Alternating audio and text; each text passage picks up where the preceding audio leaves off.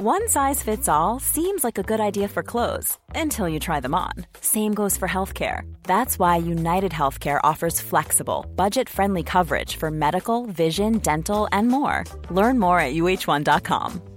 There's never been a faster or easier way to start your weight loss journey than with PlushCare. PlushCare accepts most insurance plans and gives you online access to board-certified physicians who can prescribe FDA-approved weight loss medications like Wegovy and Zepbound for those who qualify. Take charge of your health and speak with a board-certified physician about a weight loss plan that's right for you. Get started today at plushcare.com/weight loss. That's plushcare.com/weight loss. plushcare.com/weight loss. Hi everybody, welcome to Dan Snow's History. There's a heat wave again in the UK. Now for those listeners abroad, the heat wave in the UK is perhaps slightly more generously defined than it might be in your own good countries. But by the time it starts reaching just over 30 degrees centigrade or about 90 Fahrenheit, we move to DEFCON 1. We don't have much truck with the heat.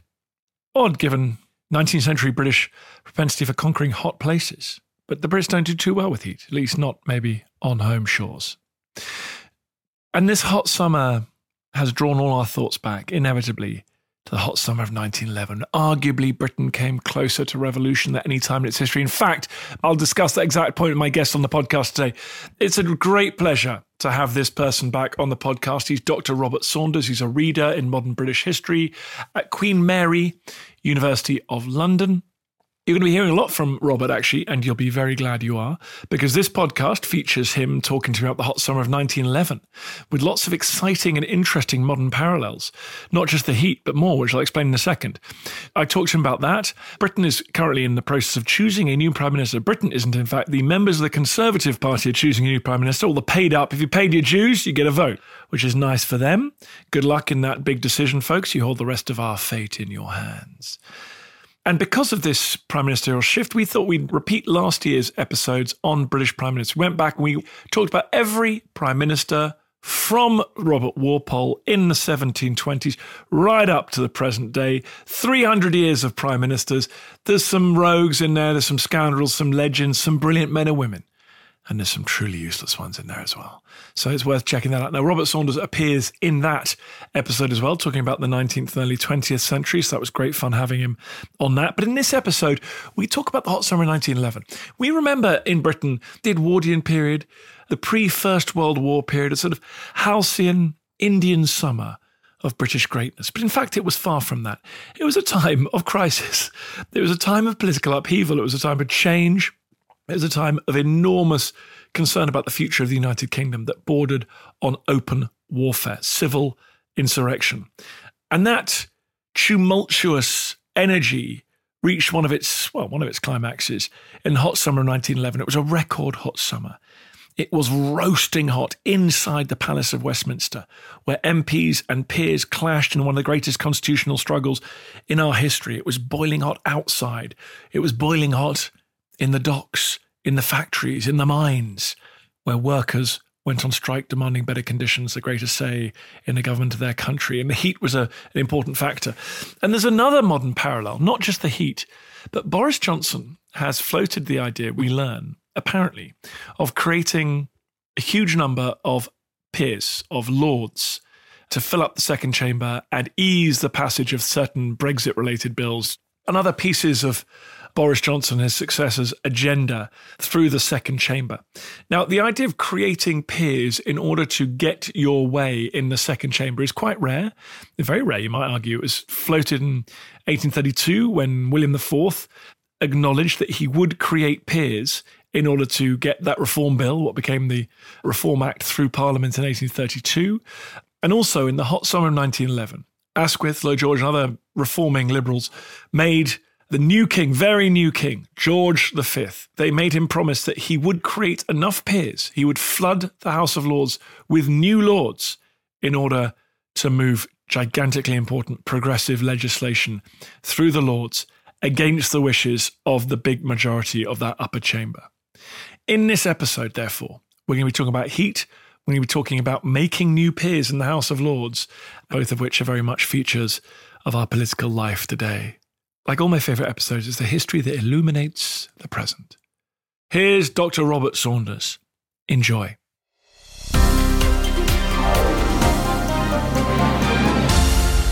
Thank you very much for coming back on the podcast. Oh, it's a pleasure. Thanks for having me on. Let's just do the big thing first. Is the hot summer of 1911 the closest modern Britain has come to revolution? Not quite. Oh, okay. I think the closest modern Britain has come to revolution is 1914. That's the moment when you have paramilitaries training in Hyde Park. You have the Conservative Party running posters talking about how every vote for the Liberals is another widow in Ulster. But 1911 is the moment when that political crisis begins that ultimately leads up to that kind of volcanic eruption. And let's talk about why that. We Brits tend to think of the Edwardian summer. We think of the early portion of the 20th century before the kind of catastrophic wars that tear the world apart from 14 to 45. We think of it as rather halcyon, don't we? And yet, when you look under the bonnet, things were rather frantic. So what's going on at the end of the first decade of the 20th century? Well, it's one of those points in time when all the big questions of British politics, all the kind of explosive gases that have been leaking into the atmosphere for a decade beforehand, suddenly ignite. And when all the big controversial questions of the age suddenly hit detonation point. So at the same moment, you've got a constitutional crisis that's pitting the House of Lords against the House of Commons. You've got an industrial crisis with a wave of strikes on a scale that the country had never really seen before. There's a foreign policy crisis when it looks like Britain might be on the brink of war with Germany. And really contested questions like women's suffrage or like Home Rule for Ireland are pushing into the mainstream of British politics. And all of that is happening in the hottest summer that anyone living can remember, which I think never encourages people to approach these questions in a calm frame of mind. 37 degrees, peak temperature, hottest until the 1990s. That heat has more than just a sort of dramatic backdrop for the febrile, the kind of heated events in Parliament. It does seem like that heat, that affected people. I mean, if you're in the chambers, the House of Commons, the Lords, and it must have been difficult. It's very much part of the crisis. I think weather really matters in politics. It's not an accident, for example, that the winter of discontent happens in the middle of an absolutely ferocious winter.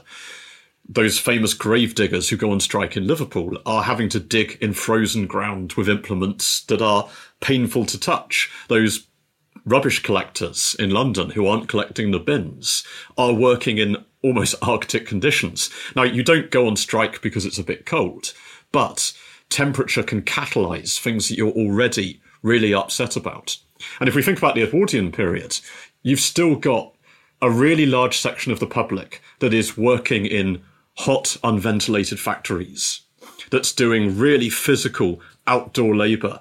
It's also a generation, it hasn't got the clothing for these kind of conditions. So I'm talking to you today in a rather fetching t-shirt and shorts combo. That isn't an option when you only have your work clothes and your Sunday best. And when clothes have to last, so they've got to be made out of warm, heavy material.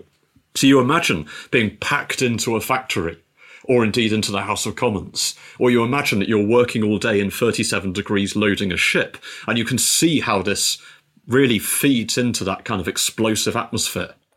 Let's talk about the high politics first, before we get to the industrial disputes, all linked, of course. The Liberal Party come in with a crushing victory, one of the great electoral transformations in British history after a long period of Conservative dominance.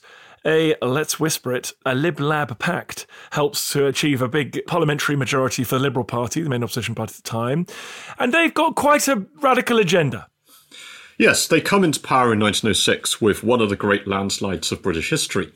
The problem that they quickly encounter is that almost everything they try to do is simply put into the shredder by the House of Lords, because the House of Lords had become an essentially Conservative assembly.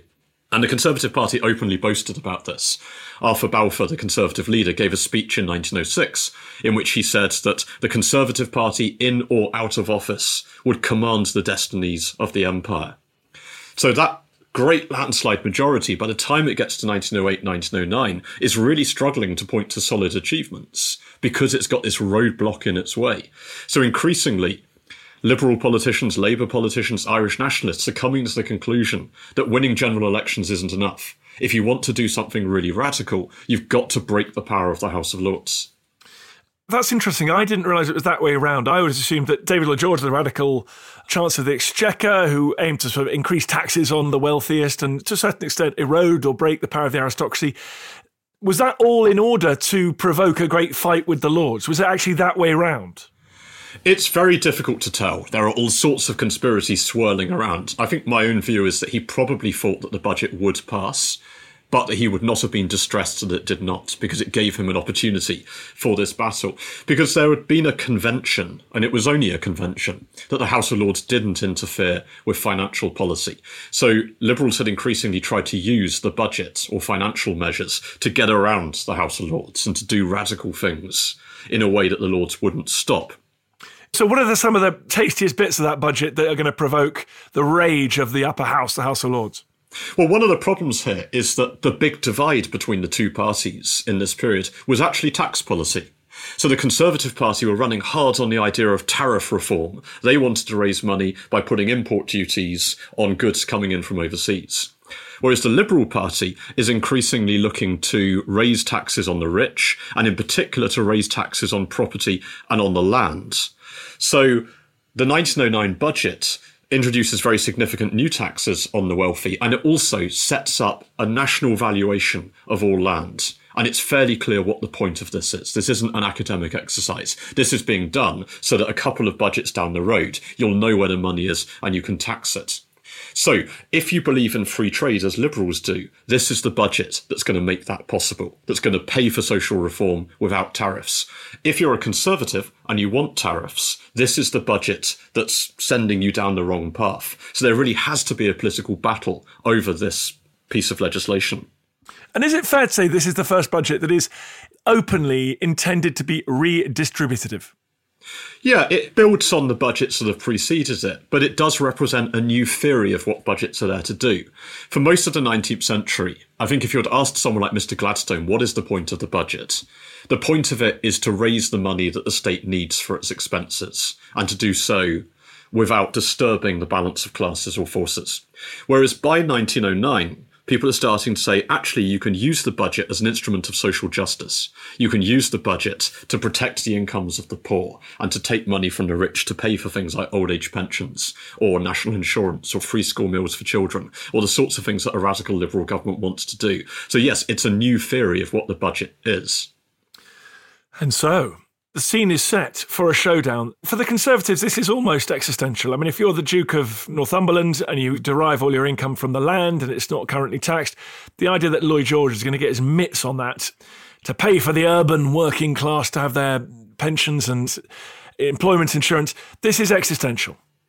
Yes, and Lloyd George very deliberately fights an election campaign in 1910 that pushes that line. He makes a series of extremely funny speeches about dukes and earls. He famously says that a fully equipped duke costs as much to arm as a dreadnought and does twice as much damage. He talks about what are the dukes going to do? Are they going to start dressing themselves and feeding themselves in the morning? So he appears to be fighting almost a kind of class war style election. But it's existential in another way as well, which is that if there's one big thing that the Conservative Party believes in, it is the union with Ireland. They're calling themselves the Unionist Party at this point. And everyone knows that if you get rid of the veto in the House of Lords, then the next thing the Liberals are going to do is to allow Ireland self-government and the creation of its own parliament. So the big thing that your party stands for is also on the line here. Okay, so we got an election in 1910. These elections, as the British system can often do, they're kind of ambiguous, aren't they? They give everyone a bit of hope. It's an extraordinary pair of results. So you get these two general elections in January and November, and they produce the most hung parliament in British history. So by the time the second election is over, the Liberals and the Conservatives and Unionists have exactly the same number of seats. They've both got 272. It's the only time in British history you get a dead heat between the big two parties. The Liberals stay in power because they've got an alliance with the Labour Party and the Irish Nationalists, which gives them an effective majority of over 100. But the Conservatives can make the claim that they are the biggest party. They actually win more votes than the Liberals, but they're locked out of power by this kind of corrupt bargain between socialists, Irish nationalists and radical liberals. A coalition of chaos, some might say, Rob. Absolutely. Or they sometimes at the time call it a log-rolling coalition. And you'll know that log rolling is a term of American politics. It's about the idea that you scratch my back, I'll scratch yours. That if you vote for me on the things I care about, I'll vote for you on the things that you care about. So I think what's happening here is that the Labour Party will get the things that it wants. It'll get trade union legislation. And in return, it'll sell the union down the river. Meanwhile, the Irish nationalists will vote for things that the Liberals want. And you'll get all these policies for which there isn't actually a public majority, but you can stitch together a kind of corrupt coalition. This is all going to be very important during the next election in the UK, I think, probably, folks. So put a little mental note to remember this episode. So we got the Liberals, 1910. They've gone to the country twice. They then claimed there is a mandate to jam this radical budget through. Yes, and the House of Lords actually accepts that. The House of Lords then passes the budget. And in fact, they accept the principle that they should not interfere with budgets in future. But the Liberals want to go further. They have just lost 2 years of a parliament. They've lost that massive majority they won in 1906 because of the obstruction of the House of Lords, which is a barrier that a Conservative government will never face. So they take the view that this cannot happen again, that they've got to put the House of Lords back in its box. They can't have every Liberal government simply being ripped apart whenever the Conservative leadership in the Lords chooses to do so. And it's worth saying that if you look at the House of Lords in about 1910, you've got roughly 400 peers on the Conservative and Unionist side and about 88 on the Liberal side. So there is a huge mismatch here. You listen to Dan Snow's History. We're talking about the hot summer of 1911. It was boiling. Aeroplanes, spacesuits, condoms, coffee, plastic surgery, warships. Over on the Patented podcast by History Hit, we bring you the fascinating stories of history's most impactful inventions and the people who claim these ideas as their own. We uncover exceptional stories behind everyday objects. We managed to put 2 men on the moon before we put wheels on suitcases. Unpack invention myths. So the prince's widow immediately becomes certain Thomas Edison stole her husband's invention and her husband disappeared around the same time, can only have been eliminated by Thomas Edison, who at the time is arguably the most famous person in the West. And look backwards to understand technologies that are still in progress. You know, when people turn around to me and say, oh, why would you want to live forever? Life's rubbish. I just think that's a bit sad. I think it's a worthwhile thing to do. And the thing that really makes it worthwhile is the fact that you could make it go on forever. So subscribe to Patented from History Hit on Apple, Spotify, or wherever you get your podcasts to catch new episodes every Wednesday and Sunday.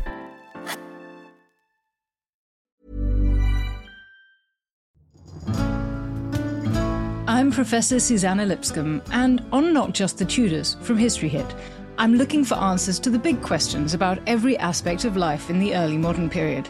Like, how did the memory of Anne Boleyn continue to influence the court of her daughter, Elizabeth I?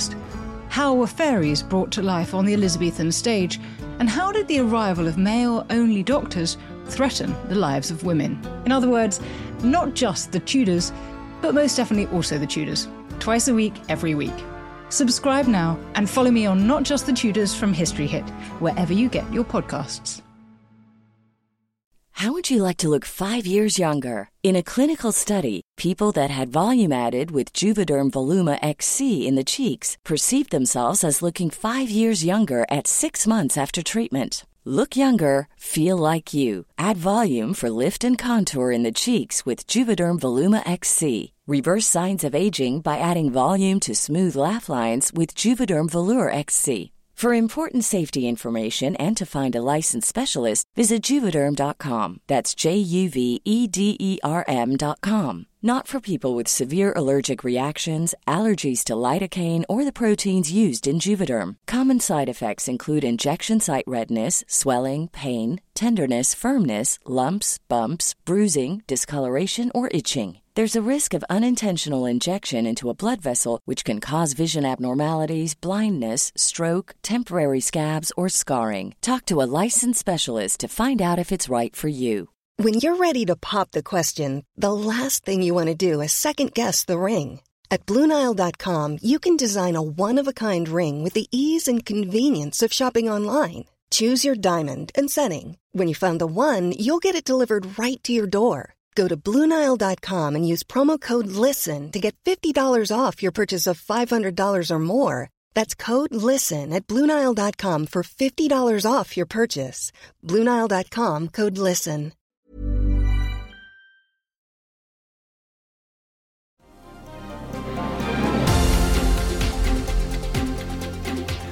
As the temperature climbs into the spring and the summer, how does that showdown take place? Well, first, you're absolutely right to remind us of the temperature. The House of Commons has 670 members at this point, and it's deliberately built to be too small. It can't seat them all. So whenever there's a big debate, and we see this today, the House of Commons is packed and crowded. Now, you imagine 670 people packed into an unventilated chamber. Everyone's wearing their frock coats and their waistcoats and their hats. The Thames stinks. Frankly, the members of Parliament stink because nobody's wearing deodorant.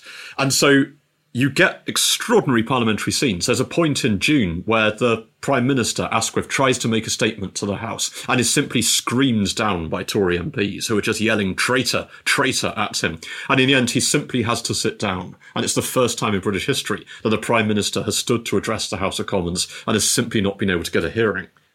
Traitor? Why traitor? Because of Ireland? Or because of his radical social policies? Really for two reasons. So one is Ireland. Everyone knows that the Parliament Act, which is going to strip the House of Lords of its veto, that is going to make possible Home Rule in Ireland. So if you believe in the Union, this is an act of treason. But also, it's hard, I think, for us to recapture this, but the defenders of the House of Lords really believe that they are fighting for a democratic principle. They believe that the House of Lords is a democratic institution.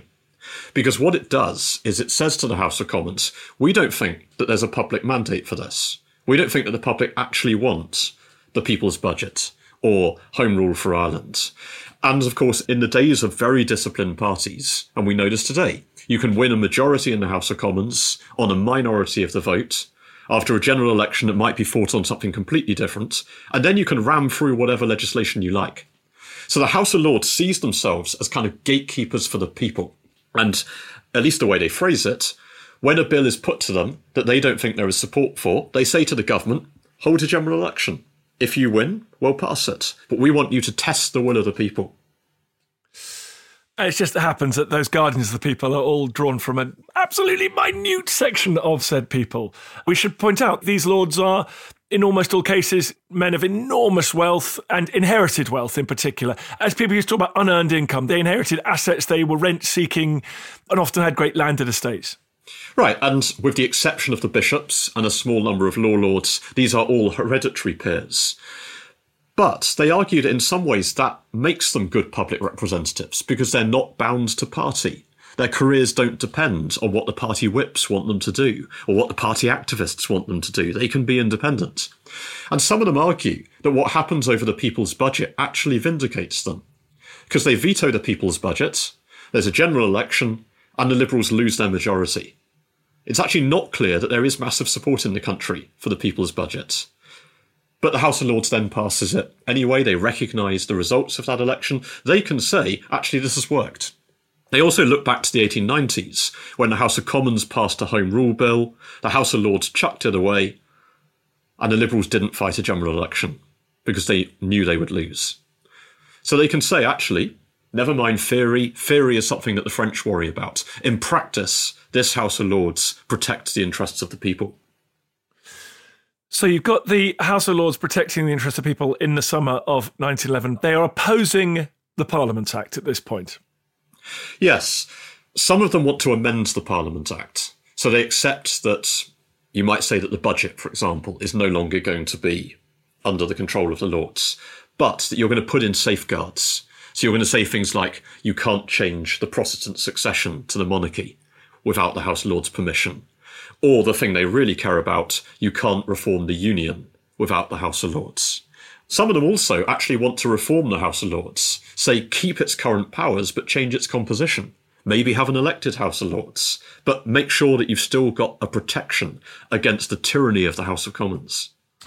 And so the Parliament Act is progressing through Parliament. How does that constitutional debate interact with the 40,000 women that marched through London in the middle of June demanding a right to a vote? Is there just a sense that this is a time of change, time of tumult, and industrial groups, women, feel that they need to get involved now if they're going to put their hand on the scale? I think all of these different things sort of feed a kind of vortex of hysteria, because so many different parts of the British political system seem to be in crisis at the same time. So there are plenty of lords who think that votes for women is going to destroy the British Empire. So the spectacle of 40,000 women marching through London, abusing, as they see it, the coronation to make a political point, is really alarming. We should say that the new king, poor old George V, arguably not a man whose intellect was up to the job of this great point of crisis. To add sort of petrol to everything, he is crowned on the 22nd of June, 1911. It's amazing. Right. So in the middle of this, you've got this new, very inexperienced king. He's often talked about as a very young king when he's actually, I think, about 46 at the time. But nonetheless... That is very young, Rob. That is young. It is very young. Very young. So he hasn't been on the throne for very long. And ultimately, if the House of Lords refuses to pass the Parliament bill, then he is going to have to be the deal breaker.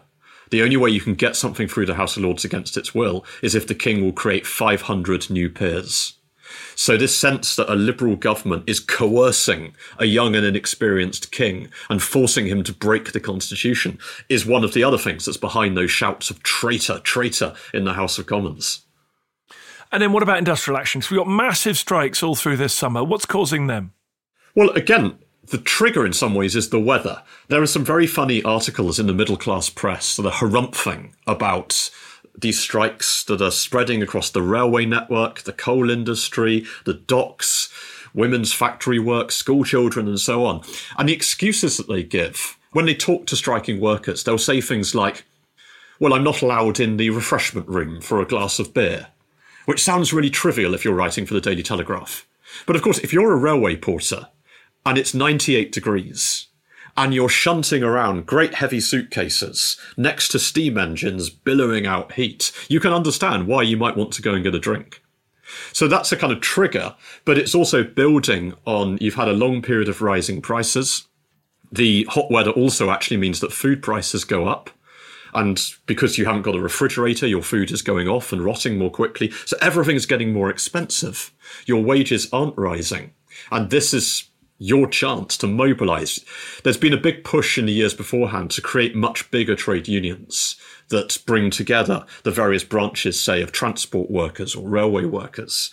And that boosts their bargaining power at a moment when their willingness to be patient is starting to snap. And you've got Churchill, at this point, everyone might forget, a Liberal, Asquith's sidekicks. He is part of the team that is sending troops to big population centres, talking about securing the railways from memory, wasn't he? And I think there were battleships sent to big estuaries of rivers around the island. There are some astonishing photographs from this period. Some of them look like pictures of occupied cities during the Second World War. There are pictures from Sheffield and Liverpool of troops marching through the streets, of kind of early tanks protecting deliveries of coal or deliveries of food. The government sends a warship down the River Mersey to keep the docks open. There is a tremendous fear here of revolution. There's been revolution in Russia in 1905. There's a recognition that some of the people at the top of the trade union movement want to use union power for political purposes. So there's a terrible sense that the constitution is being broken at Westminster at the very moment that it's coming under attack from revolutionary forces in the country. And then let's talk about the Parliament bill as it's going through. It, as you said before, it strips the House of Lords for any kind of veto power, any say over money bills. And then lots of other legislation. I mean, actually, that idea of a hard veto, it turns it into a sort of delay, doesn't it? It gives the House of Lords a sort of delaying power. Exactly. It does two big things. So firstly, it simply takes money bills out of the remit of the House of Lords altogether. And then secondly, for every other type of legislation, with one exception, it allows the House of Lords to delay it for 2 years. So that plays to the idea that this is a scrutiny chamber rather than a full legislative chamber. So it can hold things up, it can test public opinion, but ultimately, if you pass a bill in 1912, it will become law in 1914, no matter what the House of Lords says. And everyone knows that the first bill introduced in 1912 is going to be Home Rule. And so let's get to the crisis. This young king does reluctantly agree that if the House of Lords continues to vote against this Parliament bill, he will make 500 new peers, new hereditary peers, right? Which is an unbelievable, apart from anything else, it's a gigantic threat, I guess, to the old aristocracy, their class system. I think that's the key point, actually, that the House of Lords could accept an infusion of new members. They're probably going to turn into Conservatives over time anyway, once they're in the House of Lords.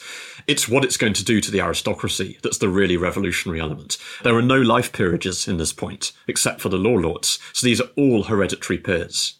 So unless you're really careful about how you do it, you're actually going to destroy the aristocracy. You're going to turn titles like earls and marquises simply into party badges. And so, talk to me about the key votes, talk about the key moments. Well, when it becomes clear that the king is going to do this, and Asquith announces it to the House of Commons and formally communicates it to the opposition, the Tory forces in the House of Lords split into two camps, known as hedgers and ditchers. So hedgers are those who want to hedge their bets. They'll abstain on the key vote. They'll let the Parliament vote go through so that they keep their majority, and they can use that at least to slow down Home Rule. The second group are the ditchers, who want to die in the ditch, who want to vote down the Parliament bill and force Asquith to do this unconscionable thing, to force the king into this treasonous act, because they think that will at least awaken the country to the revolutionary nature of what's going on. That'll be the moment that rallies the people of England behind them. And it's really not clear, up to the key vote, which of these two forces is going to win. People are, in their diaries, they're jotting down names, they're doing sums, people are switching from one camp to the other. But ultimately, the hedgers win, and the bill creeps through by a majority of about 30.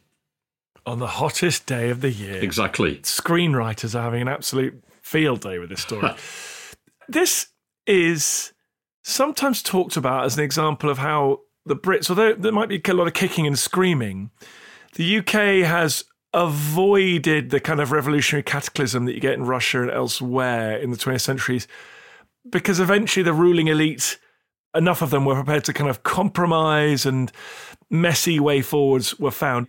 Do you have some sympathy for that point of view? Is this an important moment in actually preserving some of the ancient traditions of the British system against a sharper break? I think there's something in that, but I think also we might see this as a moment when an old constitution essentially ceases to exist. So at the start of the 19th century, the House of Lords and the House of Commons were essentially co-equal.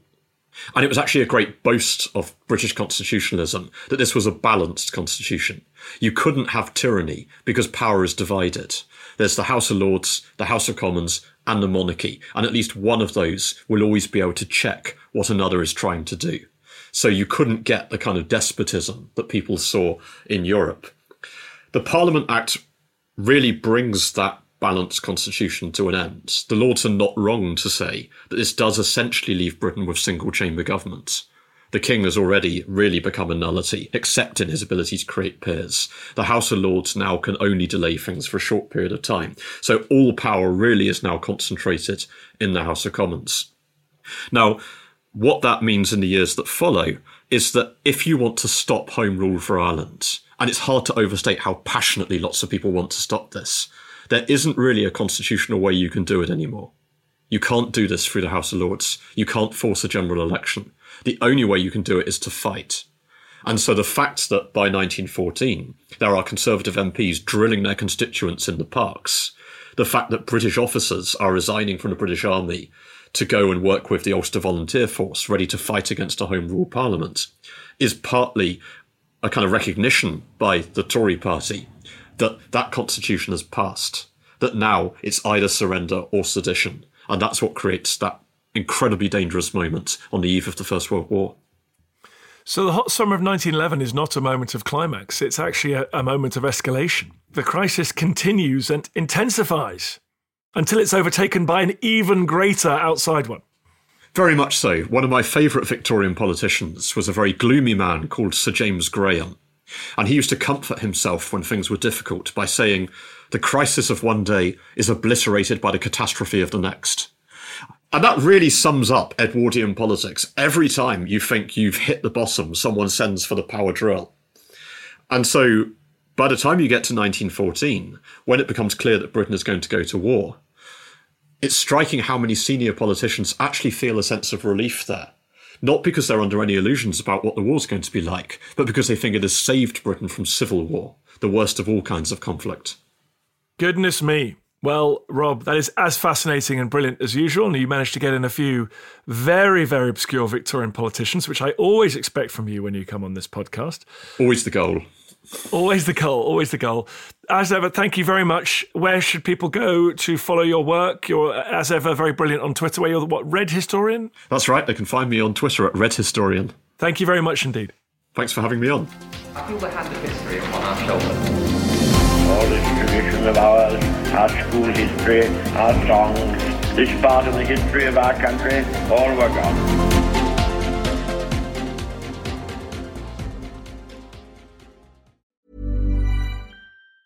Planning for your next trip? Elevate your travel style with Quince. Quince has all the jet-setting essentials you'll want for your next getaway, like European linen, premium luggage options, buttery soft Italian leather bags, and so much more. And it's all priced at 50 to 80% less than similar brands. Plus, Quince only works with factories that use safe and ethical manufacturing practices. Pack your bags with high-quality essentials you'll be wearing for vacations to come with Quince. Go to quince.com/trip for free shipping and 365-day returns. Hi, I'm Daniel, founder of Pretty Litter. Cats and cat owners deserve better than any old-fashioned litter. That's why I teamed up with scientists and veterinarians to create Pretty Litter. Its innovative crystal formula has superior odor control and weighs up to 80% less than clay litter. Pretty Litter even monitors health by changing colors to help detect early signs of potential illness. It's the world's smartest kitty litter. Go to prettylitter.com and use code ACAST for 20% off your first order and a free cat toy. Terms and conditions apply. See site for details. Thank you for listening to this episode of Dan Snow's History Hit. Please follow this show wherever you get your podcasts. It really helps us, and you'll be doing us a big favour. Don't forget, you can also listen to all of these podcasts ad-free and watch hundreds of TV documentaries when you subscribe at historyhit.com/subscribe. As a special gift, you can also get your first 3 months for just £1 a month when you use code DANSNOW at checkout.